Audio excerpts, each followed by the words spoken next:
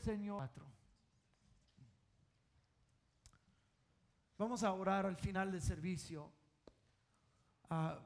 pero quería predicar antes de orar, porque eso va a enfocarnos y guiarnos hacia la oración que vamos a hacer, y vamos a hacer colectivamente. Pero yo creo que el Espíritu Santo quiere venir en esta noche, quiere llenar gente, quiere liberar a gente, quiere ayudar a gente en esta noche. Entonces, si estás disponible, nada más dile un fuerte amén al Señor.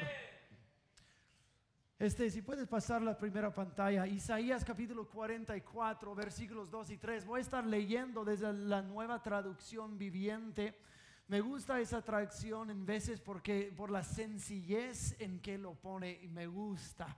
Usualmente yo uso la Reina Valera actualizada del 2015, pero en veces me gusta la Nueva Traducción Viviente. Dice así: el Señor que te hizo, que te ayuda, dice: no tengas miedo, Jacob, siervo mío, mi amado Israel, mi elegido, pues derramaré agua para calmar tu sed, para regar tus campos resecos. Derramaré mi espíritu sobre tus descendientes y mi bendición sobre tus hijos. Pero fíjate lo que dice la primera línea: el Señor que te hizo y que te ayuda. Repitan esas palabras conmigo: el Señor que te hizo y que te ayuda. El Señor nos ayuda. Este pasaje, Isaías 44, está dentro de varios capítulos del libro de Isaías que son conocidos como los pasajes del siervo del Señor. Y eso duran por varios capítulos en Isaías, hablando del siervo del Señor que había de venir. Y el siervo del Señor que había de venir es Jesús, el siervo que no va a dañar a una caña rota, no va a apagar a una mecha que está humeando. El siervo del Señor que va a cumplir la voluntad del Señor, que va a ser puro, que va a ser el sacrificio para el Señor, como dice en el capítulo 53 de Isaías. Todo está hablando del siervo del Señor, que son pasajes mesiánicos que hablan de Jesús.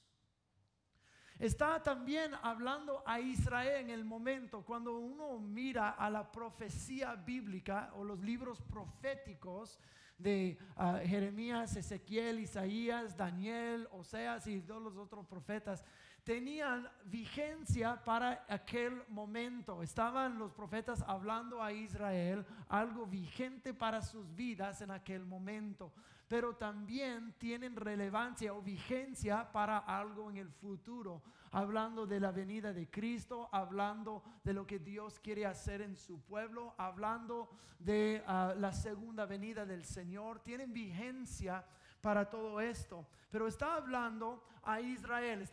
El Señor que te hizo, que te ayuda, dice: no tengas miedo, oh Jacob. Jacob bíblicamente es otra palabra usada para Israel, porque Israel es descendiente de Abraham, de Isaac y de Jacob. Dios cambió el nombre de Jacob a Israel. Entonces, cuando dice oh Jacob, está refiriendo a la nación de Israel. Entonces, hasta dice mi amado Israel. Entonces, obviamente en el contexto está hablando a la nación, pero también tiene significancia o vigencia profética para nosotros. Tiene vigencia para la vida del siervo del Señor, quien es Cristo Jesús. Habla todos esos pasajes del siervo, inclusive habla de la restauración de Israel, lo que debería haber sido desde el principio. Habla de la restauración total después de más de 30 capítulos. La mayoría de Isaías hasta este punto ha sido un regaño severo de Dios sobre Israel por su necedad, por su maldad y por su idolatría. Vamos a leer el libro de Isaías desde capítulo 1 hasta casi capítulo 30 o más. está diciendo, Israel, ¿por qué la idolatría? Y sigue diciendo mismas semejantes cosas más adelante también. Pero su necedad, su maldad, su injusticia, su falta de misericordia y su idolatría, esas cosas llegaron a ser verdad de Israel. Y llegamos a estos pasajes del siervo del Señor, y el siervo del Señor va a poner todo de regreso como debería haber sido desde el principio. Pero cuando está hablando a Israel, habla diciendo, habiéndoles dicho, idólatras, necios, malvados.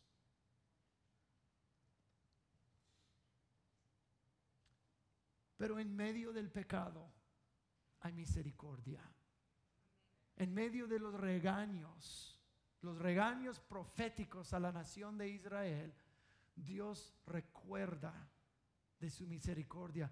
La Biblia dice en Romanos capítulo 5 versículo 20, donde abundó el pecado, abundó aún más la gracia del Señor. Pero nosotros tal vez hallamos algo de similitud en nuestras vidas. ¿Cuántas veces nosotros la hayamos regado? Yo tengo la respuesta.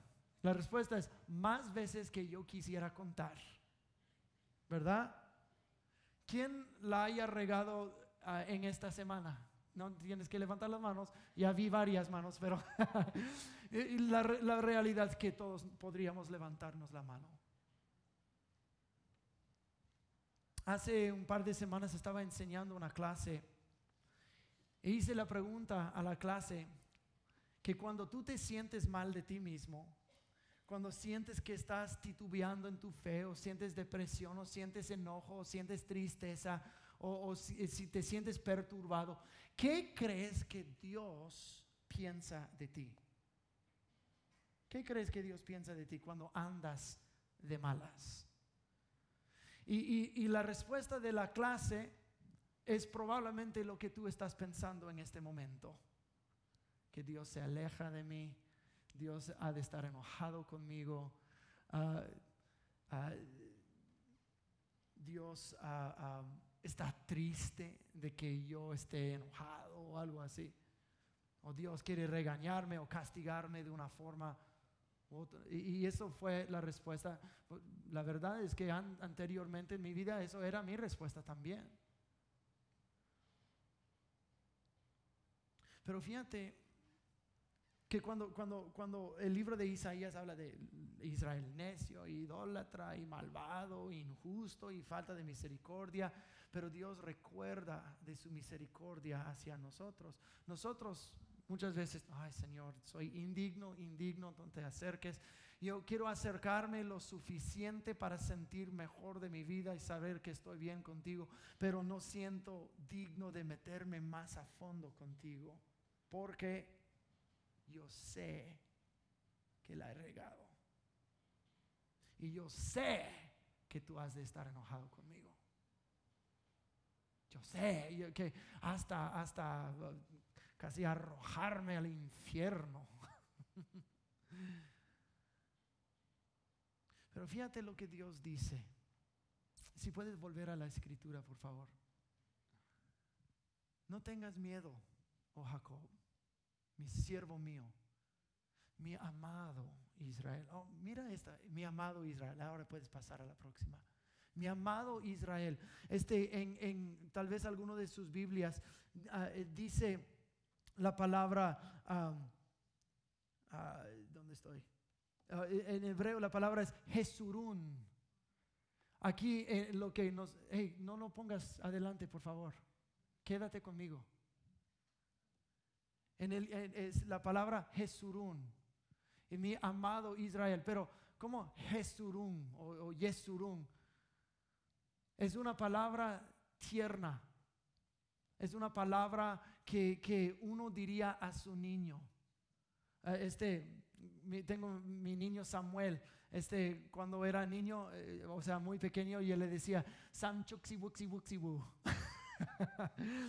O Joshua le decía Joshuita o Liliancita, o a Caleb le decimos Calepochis. Pero eso es lo que es Jesurún. Entonces al siguiente dice, es como Dios decir, Jesurún es como mi Israelcito. Eso es lo que es Jesurún, mi Israelcito. Después de capítulos y capítulos de decir que malvados, idólatras y cómo la han regado, se han apartado de mí, arrepiéntanse y todo eso, ahora está diciendo, Israelcito, ven, todo va a estar bien. Está tratando de atraerlos con cuerdas de amor. Está hablando tiernamente a un pueblo extraviado, un pueblo dolido. Dolido no porque Dios los dolió, dolido porque se están autodestruyendo en su pecado. Muchas personas tienen renuencia de seguirle al Señor porque dicen, pues si el Señor me va a imponer sus reglas y sus leyes y sus pautas, sus patrones de vida, y no estoy seguro que quiero vivir así. Es como un dictador el Señor. Sí, pero la diferencia entre el Dios y un dictador terrenal es que el dictador terrenal les dice, ¿me obedeces o te mato? Dios dice, ¿me obedeces o te vas a terminar destruyéndote a ti mismo? No es que Dios nos destruye, nosotros nos autodestruimos. Dios dice, yo te invito a mi manera de vida, porque aquí hay vida, no hay destrucción. Y Dios está agarrando, trayendo a Israel con cuerdas de mi Israelcito. Ven, está bien, yo te voy a curar. Y voy a derramar mi espíritu sobre ti. Dice, yo que te hice, el Dios que te hizo y que te ayuda. Israelcito, mi amado Israel. Escúchenme en esta noche, porque hay varias personas que estoy seguro necesitan escuchar esta palabra del Señor en esta noche. Que Dios te ama tanto, que quiere traerte con cuerdas de amor, y su deseo no es castigarte. Su deseo no es alejarse de ti. No, pues pastor, tú no sabes lo que yo he hecho. Tú no sabes lo que yo me he sentido. ¿Y sabes qué? Está bien. Dios te ama. Dile a la persona a tu lado, Dios te ama.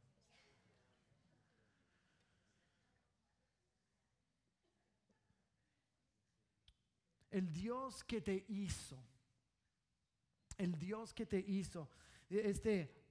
ánimo en esta noche. Yo no sé lo que tú estés pasando o lo que tú hayas hecho, tal vez en los días pasados.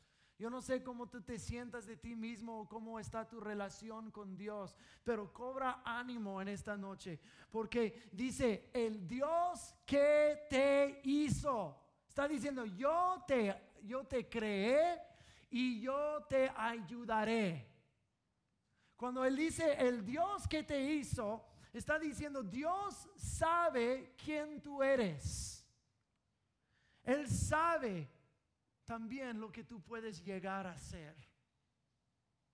Él te conoce. Él sabe lo que has dicho, lo que has pensado, lo que has hecho, lo que has meditado en tu corazón. Él sabe. Y alguien dice, híjole, Él sabe. Sí, sabe y todavía te ama, fíjate. Dios sabe para qué te hizo y también sabe dónde tú estás ahora mismo. Él sabe qué estás pensando. Él sabe lo que tú estás sintiendo. Él sabe toda tu historia y todo tu pasado. Él sabe, porque es el Dios que te hizo. Él te hizo íntimamente. Él sabe y conoce cada fibra de tu ser. Sabe lo que pasó ayer, la semana pasada. Sabe lo que dijiste y todavía te ama. El Dios que te hizo, te conoce. Él sabe todo. Él sabe tus lados fuertes y débiles, tus éxitos y tus fracasos. Él sabe lo bueno y lo malo, lo santo y lo pecador. Y te ama de todas formas. Y uno de mis versículos favoritos de toda la Biblia, Salmo 103, versículo 14, dice: porque Él conoce nuestra condición y se acuerda de que somos polvo. Del polvo Él creó el ser humano. En Génesis capítulo 3, después de la caída del pecado, Él dijo Dios a Adán: polvo eres y al polvo volverás. Somos polvo y Dios se recuerda de eso. Se recuerda de nuestras debilidades. Se recuerda que somos humanos. Se recuerda de que luchamos en esta carne. Él se recuerda de que de que vivimos en esta vida efímera, esta vida pasajera. Él sabe las luchas. Pero igual como tomó el polvo de la tierra y creó el ser humano, puede tomar el polvo de tu vida y crear algo espectacular. Porque hay gente escuchando mi voz, tal vez por el internet o aquí en el salón, que tú te sientes menos y más bajo que el polvo de la tierra. Pero es en el polvo de la tierra que Dios puede usarlo como su lienzo y hacer su obra maestra. Dice: yo no soy nada. Qué bueno, porque de nada Dios puede hacer algo. Dios no ha tirado la toalla con tu vida, aunque tal vez la hayas regado. Dios no ha tirado la toalla contigo. El Dios que te hizo te conoce y recuerda quién tú eres. Y te ama y está comprometido en levantar algo nuevo de las cenizas y del polvo de tu vida. Quiere levantarte y formar algo que lleva su identidad y su imagen. Nuestra debilidad, aunque Dios recuerda que somos polvo, nuestra debilidad no es excusa para seguir en la misma debilidad. Dice: qué bueno que el Señor recuerda que soy polvo y que soy débil, entonces yo voy a volver a lo mismo, decir: hey, ¿te recuerdas? Soy polvo. No usamos eso como excusa. Pero ponernos completamente en las manos del que puede formar el polvo para hacer algo más duradero.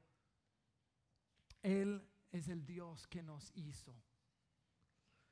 Pero también dice: el Dios que te hizo y el que te ayuda. Eso me gusta. El que te hizo y que te conoces también, el que es paciente y misericordioso para ayudarte en todo. Como Él sabe que somos polvo y que nuestra fuerza y entendimiento es igual como el polvo, Él viene a nuestro lado para ayudarnos en nuestra habilidad. Dice: yo recuerdo que tú eres polvo. Yo te hice, yo sé muy bien. Ahora yo soy el que se compromete a venir a tu lado y ayudarte. Yo sé que eres débil. Yo sé que has fallado en muchas ocasiones en tu vida. Por eso yo voy a venir a tu lado y te voy a levantar. Yo recuerdo que tú eres polvo. Ahora te voy a ayudar porque lo necesitas. Y muchos de nosotros fuimos criados para pensar de que, mira, uno se rasca con sus propias uñas, uno se para sobre sus propios dos pies. Yo no voy a recibir ayuda de nada y nadie. Bueno, puedes seguir pensando eso si quieres, pero Dios ofrece algo mucho más fuerte que tú puedes hacer. Hasta rascarte con las propias uñas, hay lados en tu espalda que tú no puedes alcanzar. Y Dios ofrece, dice: yo tengo toda la fuerza y toda la suficiencia que tú necesitas. Yo soy el que te hizo y el que te ayuda. y Él ofrece su ayuda porque tanto nosotros lo necesitamos. Pero fíjense más adelante en capítulo 44, en versículos 21 y 22, acerca de que Dios nos hizo y nos ayuda. Fíjate lo que dice. Yo, el Señor, otra vez dice, te hice y no te olvidaré. He disipado tus pecados como una nube y tus ofensas como una niebla de la mañana. Vuelve a mí porque yo pagué el precio para ponerte en libertad. Wow, qué versículo más mesiánico, más del futuro Jesús, porque eso fue muchos años antes de Jesús.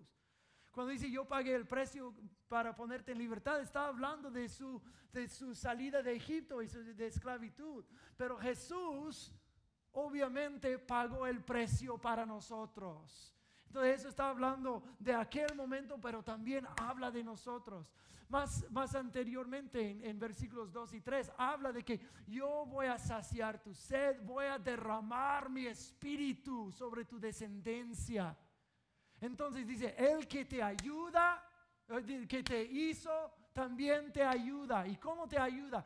Te ayuda por pagar el precio de tu libertad y te ayuda por derramar de su espíritu sobre ti.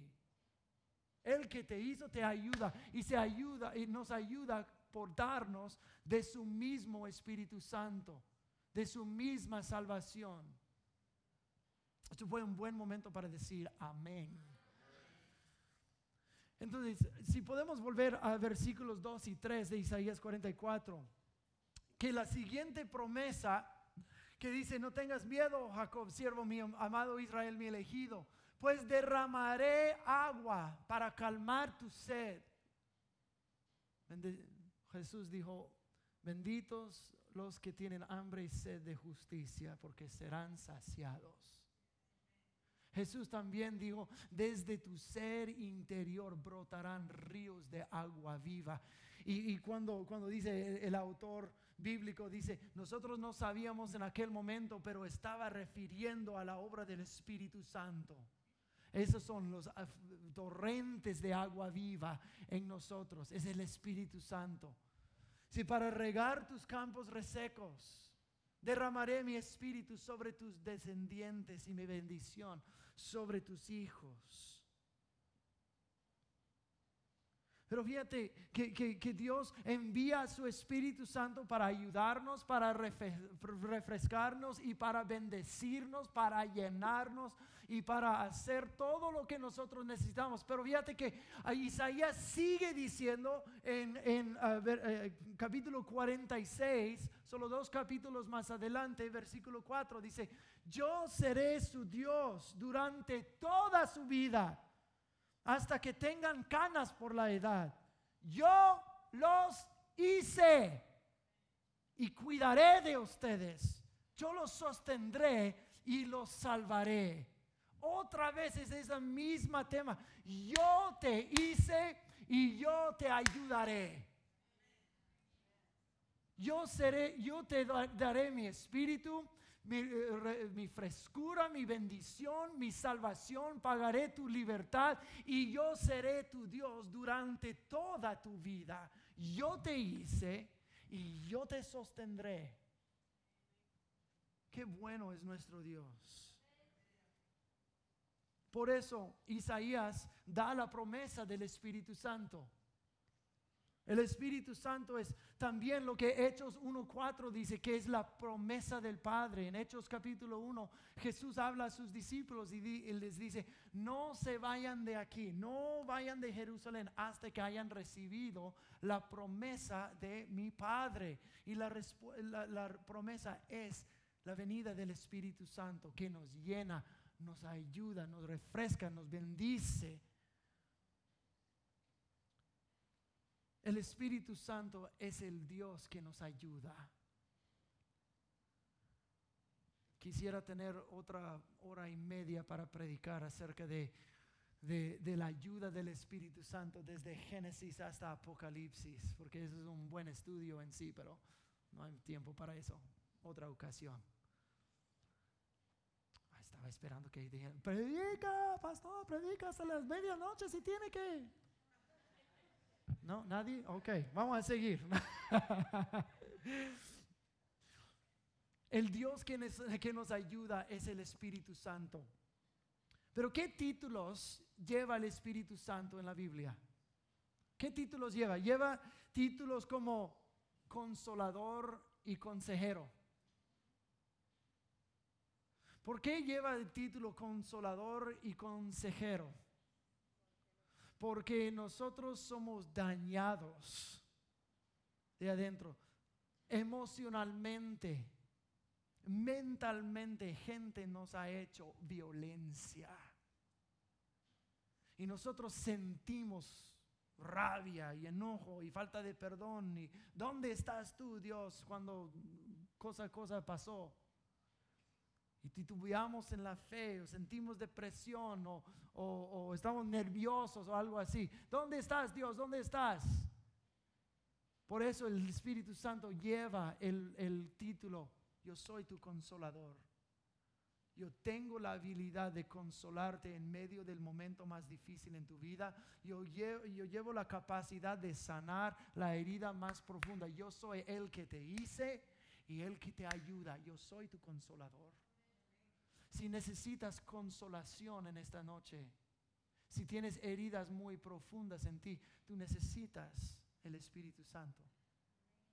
Pero también es consejero. Y ahí están los versículos bíblicos que puedes apuntar y luego mirar después. Pero consejero, ¿por qué es el consejero? Porque nosotros somos gente emocional.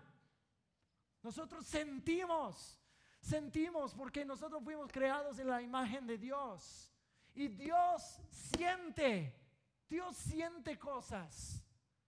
Dios es un Dios de gozo, de celos. Dios también se enoja. Dios también se entristece, como dice, no contristéis al Espíritu Santo.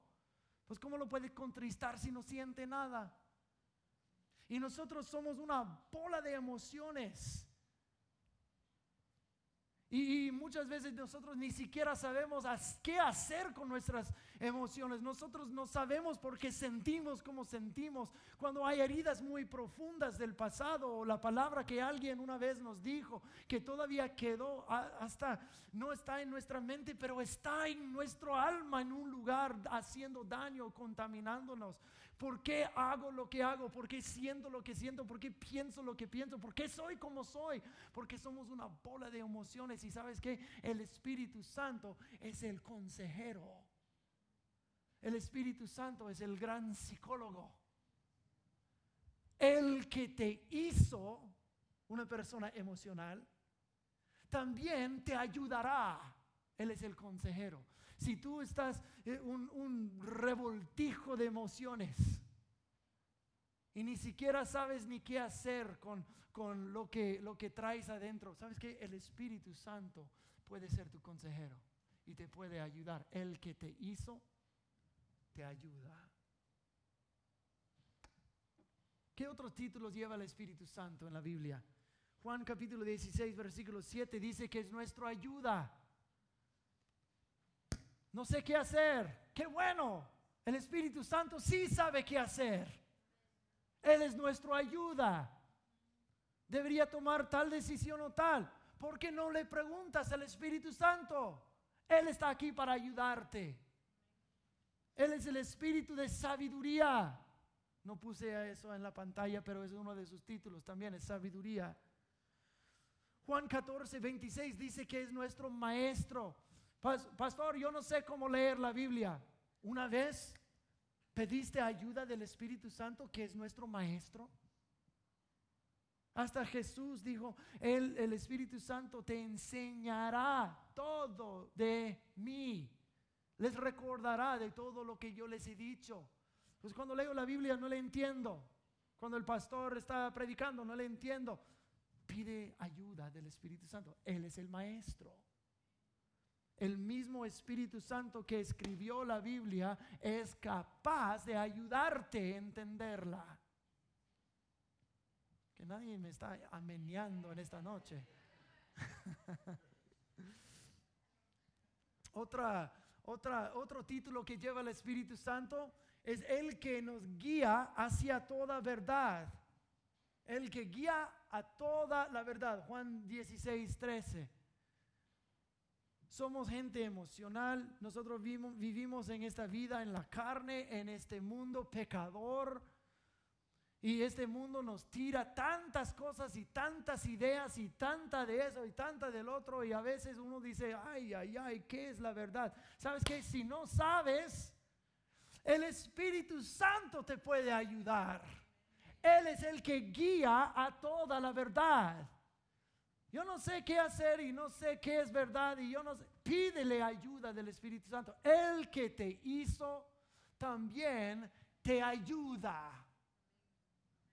Él da su salvación, su Espíritu y quiere ser tu Dios a través de toda tu vida.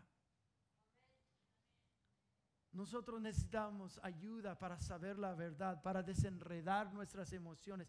Necesitamos ayuda en todo. Y el que nos formó también nos ayuda. Dios sabe quiénes somos y lo débil que somos para poder vencer en la vida y para avanzar y crecer espiritualmente en nuestra relación con Él. Para vivir de la forma que más le agrada. Para ministrar a otras personas en poder, nosotros necesitamos el Espíritu Santo. Es una promesa, es la promesa del Padre. Desde el principio puso su Espíritu en nosotros.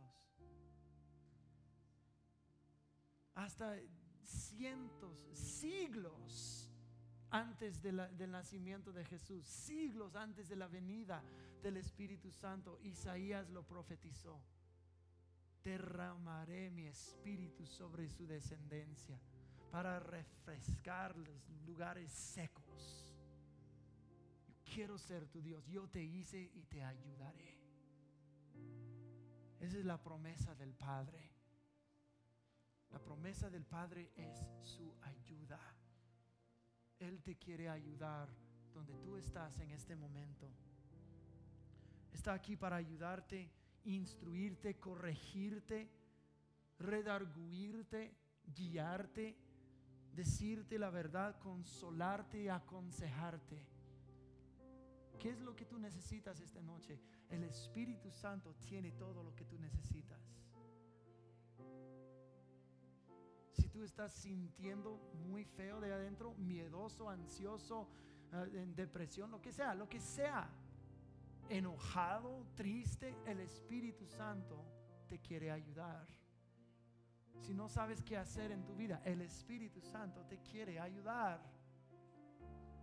Si no puedes perdonar a alguien que te hizo daño, el Espíritu Santo te quiere ayudar. Si has hecho la oración, yo quiero conocer a Jesús más, pero no sé cómo, el Espíritu Santo te quiere ayudar. Tú necesitas el Espíritu Santo. Voy a pedir que todos se pongan de pie y el equipo de adoración vuelva aquí. Entonces, ¿qué necesito hacer para recibir el Espíritu Santo? Necesitas un espíritu presto a Él.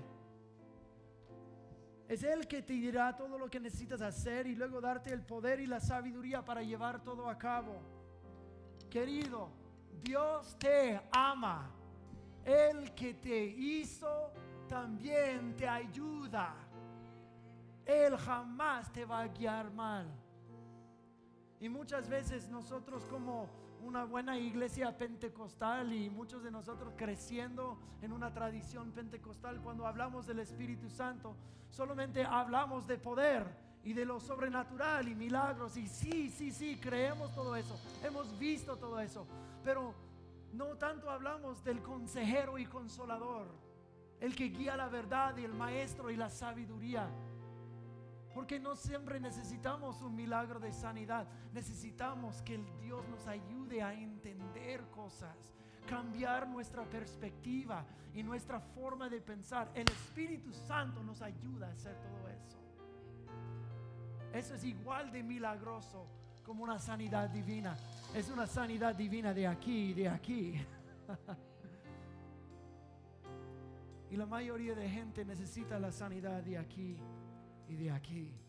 Y el Espíritu Santo quiere encontrarse contigo aquí y ahora. Vamos a volver a hacer un canto de adoración. Quiero que te entregues al Señor.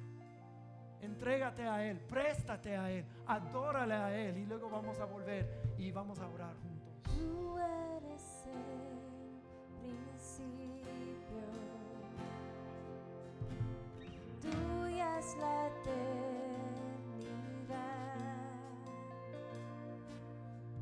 Llamaste a